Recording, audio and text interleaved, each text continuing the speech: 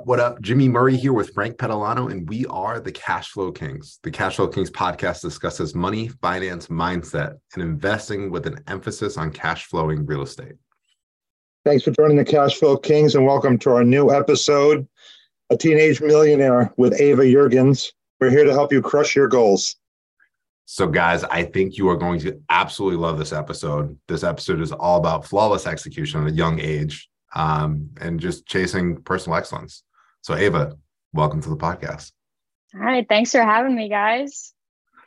So guys, a little bit of background. Ava is based out of the Midwest. And where do you currently own property? Yeah. So I own property right outside of Milwaukee. That's where my long-term rentals are. And then I have a short-term rental in the Smoky Mountains. Amazing. So which one came first? I did start with my long-term rental. Good stuff. Good stuff. So, all right, you buy the first long-term rental. What makes you, or what gives you the push to go and chase a short-term rental? Like what triggers that idea? Yeah. So I actually read Avery Carl's book. It's Short-Term Rental, Long-Term Wealth. And I was just so impressed with how much cash flow you could actually make with short-term rentals. So I was all about that just because, I mean, when you go from getting like a couple hundred a month to getting like thousands a month in cash flow, like that's a huge difference, and it can help you grow your portfolio just so much faster. So that's kind of what gave me the push to go towards like the short-term rental route. Also, I love trying like new things. Love that. Love that. So as you make that transition, right? How do you start your research? Is it all from the book, or is there other things that you read, podcasts you listen to? Like, how did you develop the basis to have the confidence to execute the plan? Yeah, I can literally go step by step how I acquired the short-term rental and like the steps I took. Yeah. And then how anyone can do this. So first, I educated myself. So of course, as I mentioned, I read the book. Whenever I'm like going into a new asset class, I would just find the best book on it and read it. And then I also watched just a bunch of YouTubers who were in the short-term rental space, and not the ones who are super salesy, but I specifically watch the ones that are actually going to provide value and like provide value over getting views. And those are the people that I love. And that's pretty much what I did for the education part.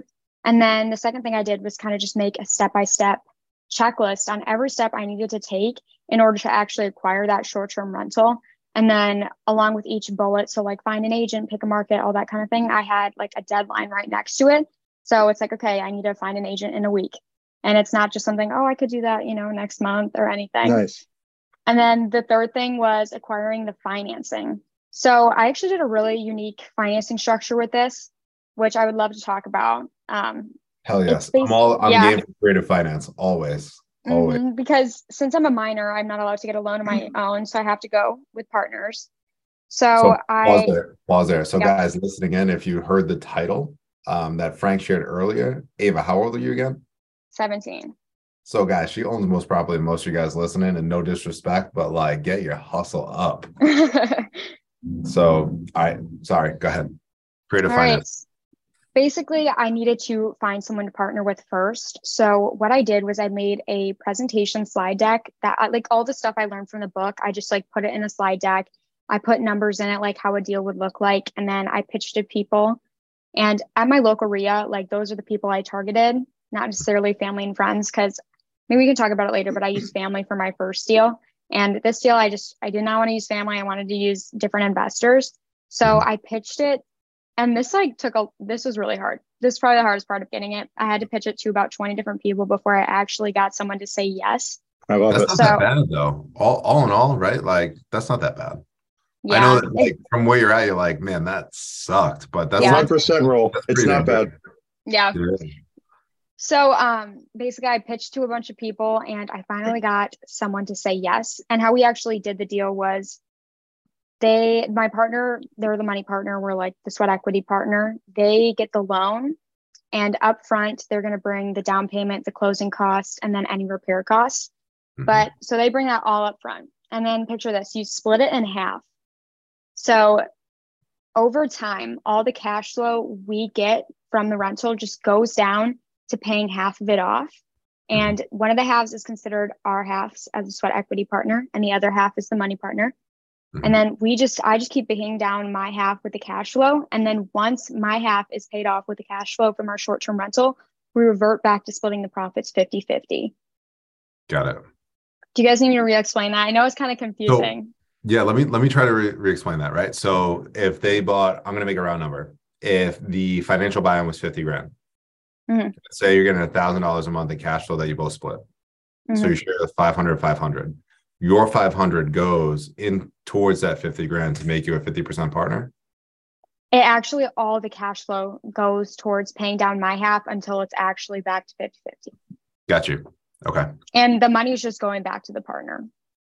Right. That totally makes sense. That's actually brilliant because that provides financial protection. So you have to operate the asset to produce the cash flow, but it makes you whole. So you do all the footwork. They get to do the paperwork. You make it happen. And it was 10% down, like the loan we got, because it was like, we did a second home loan with it. So it was 10% down, which made the down payment like a lot cheaper than it would have been. I was going to ask that because I know like we had interviewed Tony Robbins at one point, which is super cool. And I'm like, so how do you make it happen after the first few? And he's like, well, that's where it gets a little bit gray because like your traditional banks, they don't want to chase the Airbnb stuff because it's still new and they're old school and they don't want to touch that, even though it's way more lucrative than the buy and hold shit, but they know that, right? So have you explored like on the next one you're looking to buy? Are you thinking short-term or are you thinking long-term? So for my next one, I'm probably going to go long-term, but bigger multifamily, just because in the long term, I feel like it's just going to build you more wealth over time, just being multifamily. And I'm talking like bigger multifamily, like 5+ units. So getting into the commercial space. Good stuff. But I mean, yeah, continuing on with the steps. After we figured out financing, I just did a bunch of research on which market I wanted to choose.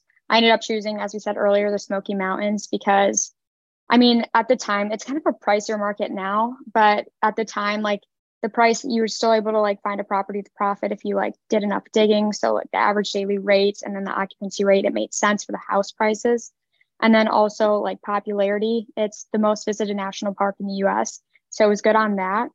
And then I'm trying to think, there's like 3 Ps: price, popularity, and blanket on the third P. There's like 3 metrics you should look for in a market. So how are you finding these numbers? Like what tools are you using to develop this analysis? Yeah. So for the actual like figuring out the numbers, I recommend something called AirDNA. You can pay for a membership to get like even better numbers, but like you can generally tell what a market looks like by just using like the free version.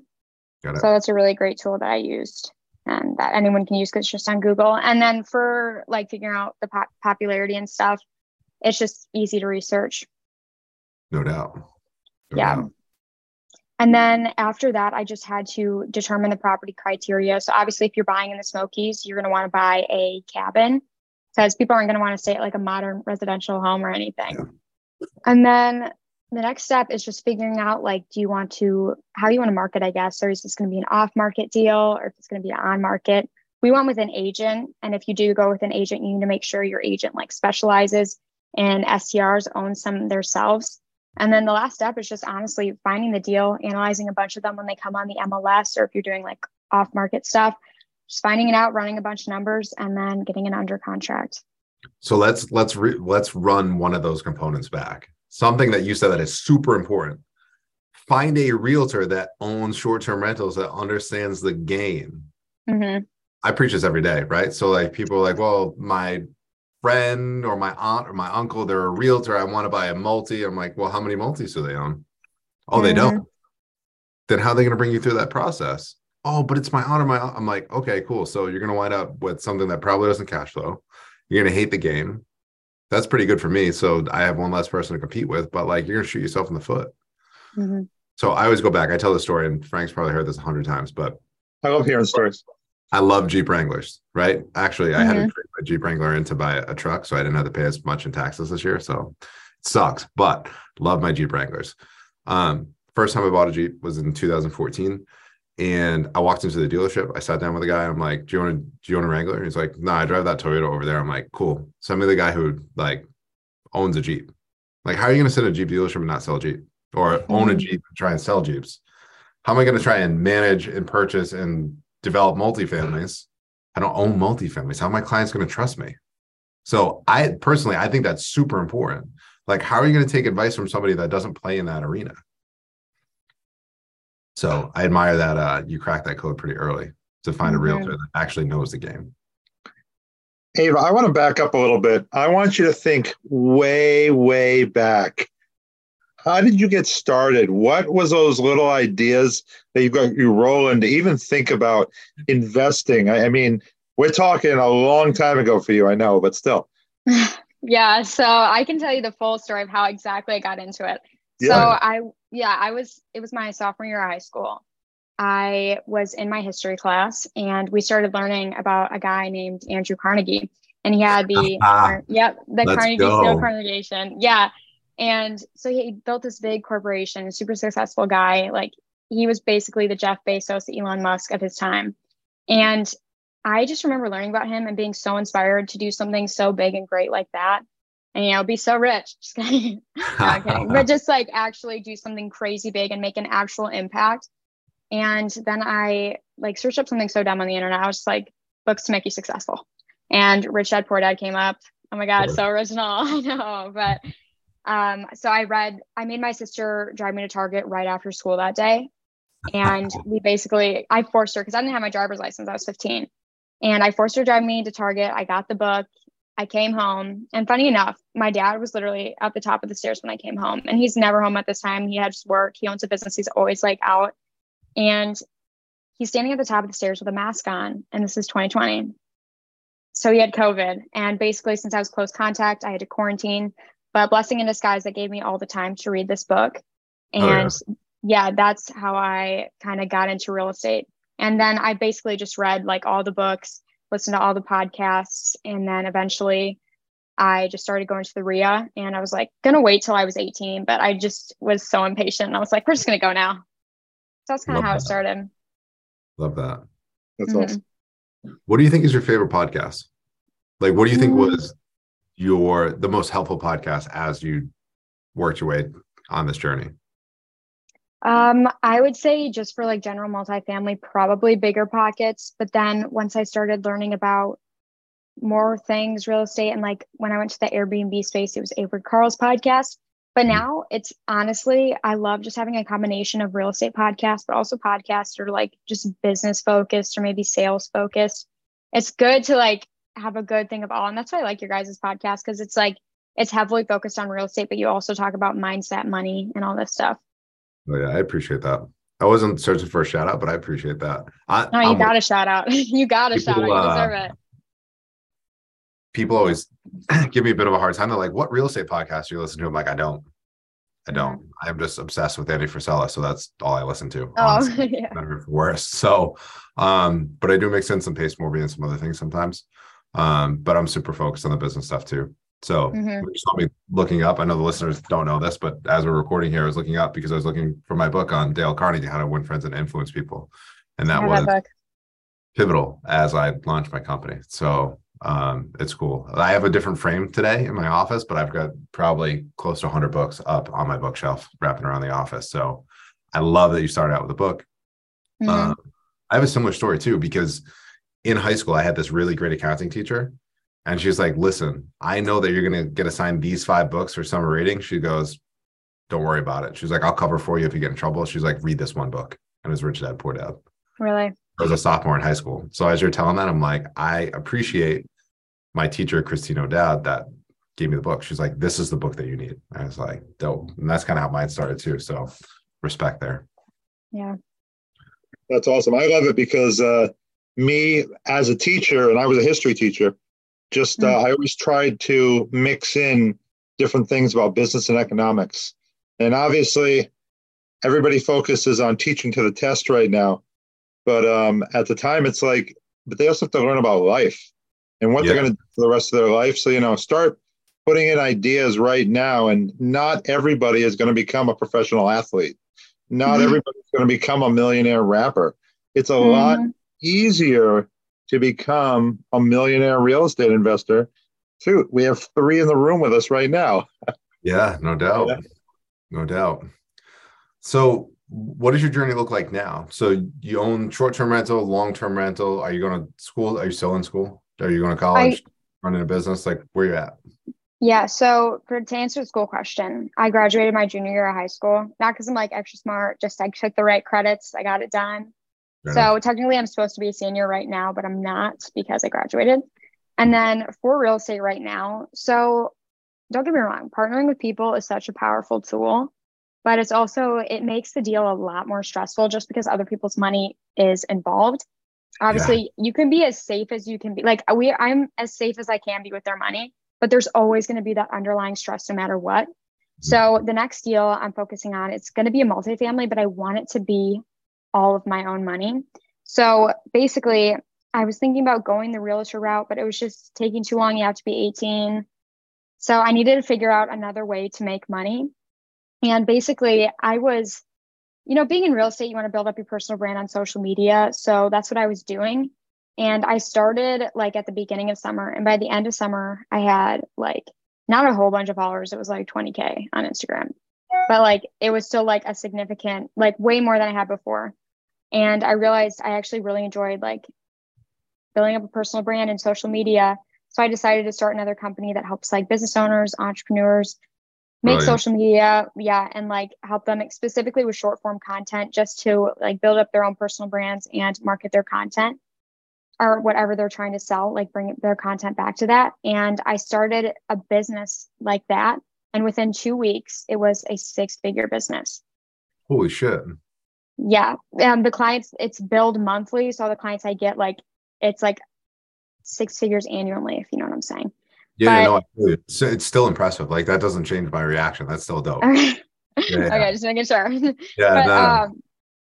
and then all the money I'm making from that, it will go towards my next deal. Look at that. The reverse. So the coolest thing, like as we go through these stories, your reverse engineering is the game, right? So a lot of people come at me and they're like, "You're ready, fire, aim." I'm like, no, there's reverse engineering behind the scenes that just looks like that, right? So I think like you guys listening in, the biggest thing to pay attention to is like figure out what that goal is and then reverse engineer your way to get there. Figure out what you like, what you don't like, where you want to bring that partner in, things that you want to do, the things you don't want to do, and get after it. So Jimmy, to make you laugh on this, obviously we have quite the Instagram following and we see people all the time, but I haven't done as good of a job of looking for other people in the industry. And Ava actually reached out to us to offer social media marketing for us. And I love it. I checked out her profile and I was very impressed with the amount of real estate she was talking about and the followers and how much engagement she was getting and everything else. And while we're not using her service, when I saw that she was a real estate investor, I said to her, hey, she should come on our podcast. Yeah, no doubt. No doubt. Ava, do you want to give a shout out for your social media business and where folks can find you? Yeah, so you can just check out any of my social medias or reach out to me anywhere from there. But my main social media is Ava Yuergens. And then there's like ways to contact me through there, but like my business is called Personal Brand Launch, pblaunch.com. If you want to check me out and are interested in my service. Dope. Good there you stuff. Go. Ava Yuergens, Ava AVA Yuergens, Yuergens, just to make sure that everybody gets it there. Yeah, it's kind of hard to spell. So. All right, so let's ask some questions that we ask every guest that we have. The first question is, if someone wants to become a better investor, what would you recommend? Okay. So you know how I mentioned that little like bullet checklist thing earlier? I say you just figure out your asset class you want to do. Is this asking how to be better or how to do it? How someone else can be better. Okay, I'm going to redo this. Yeah, if you need to give someone advice on how they could become a better investor, what do you recommend they do?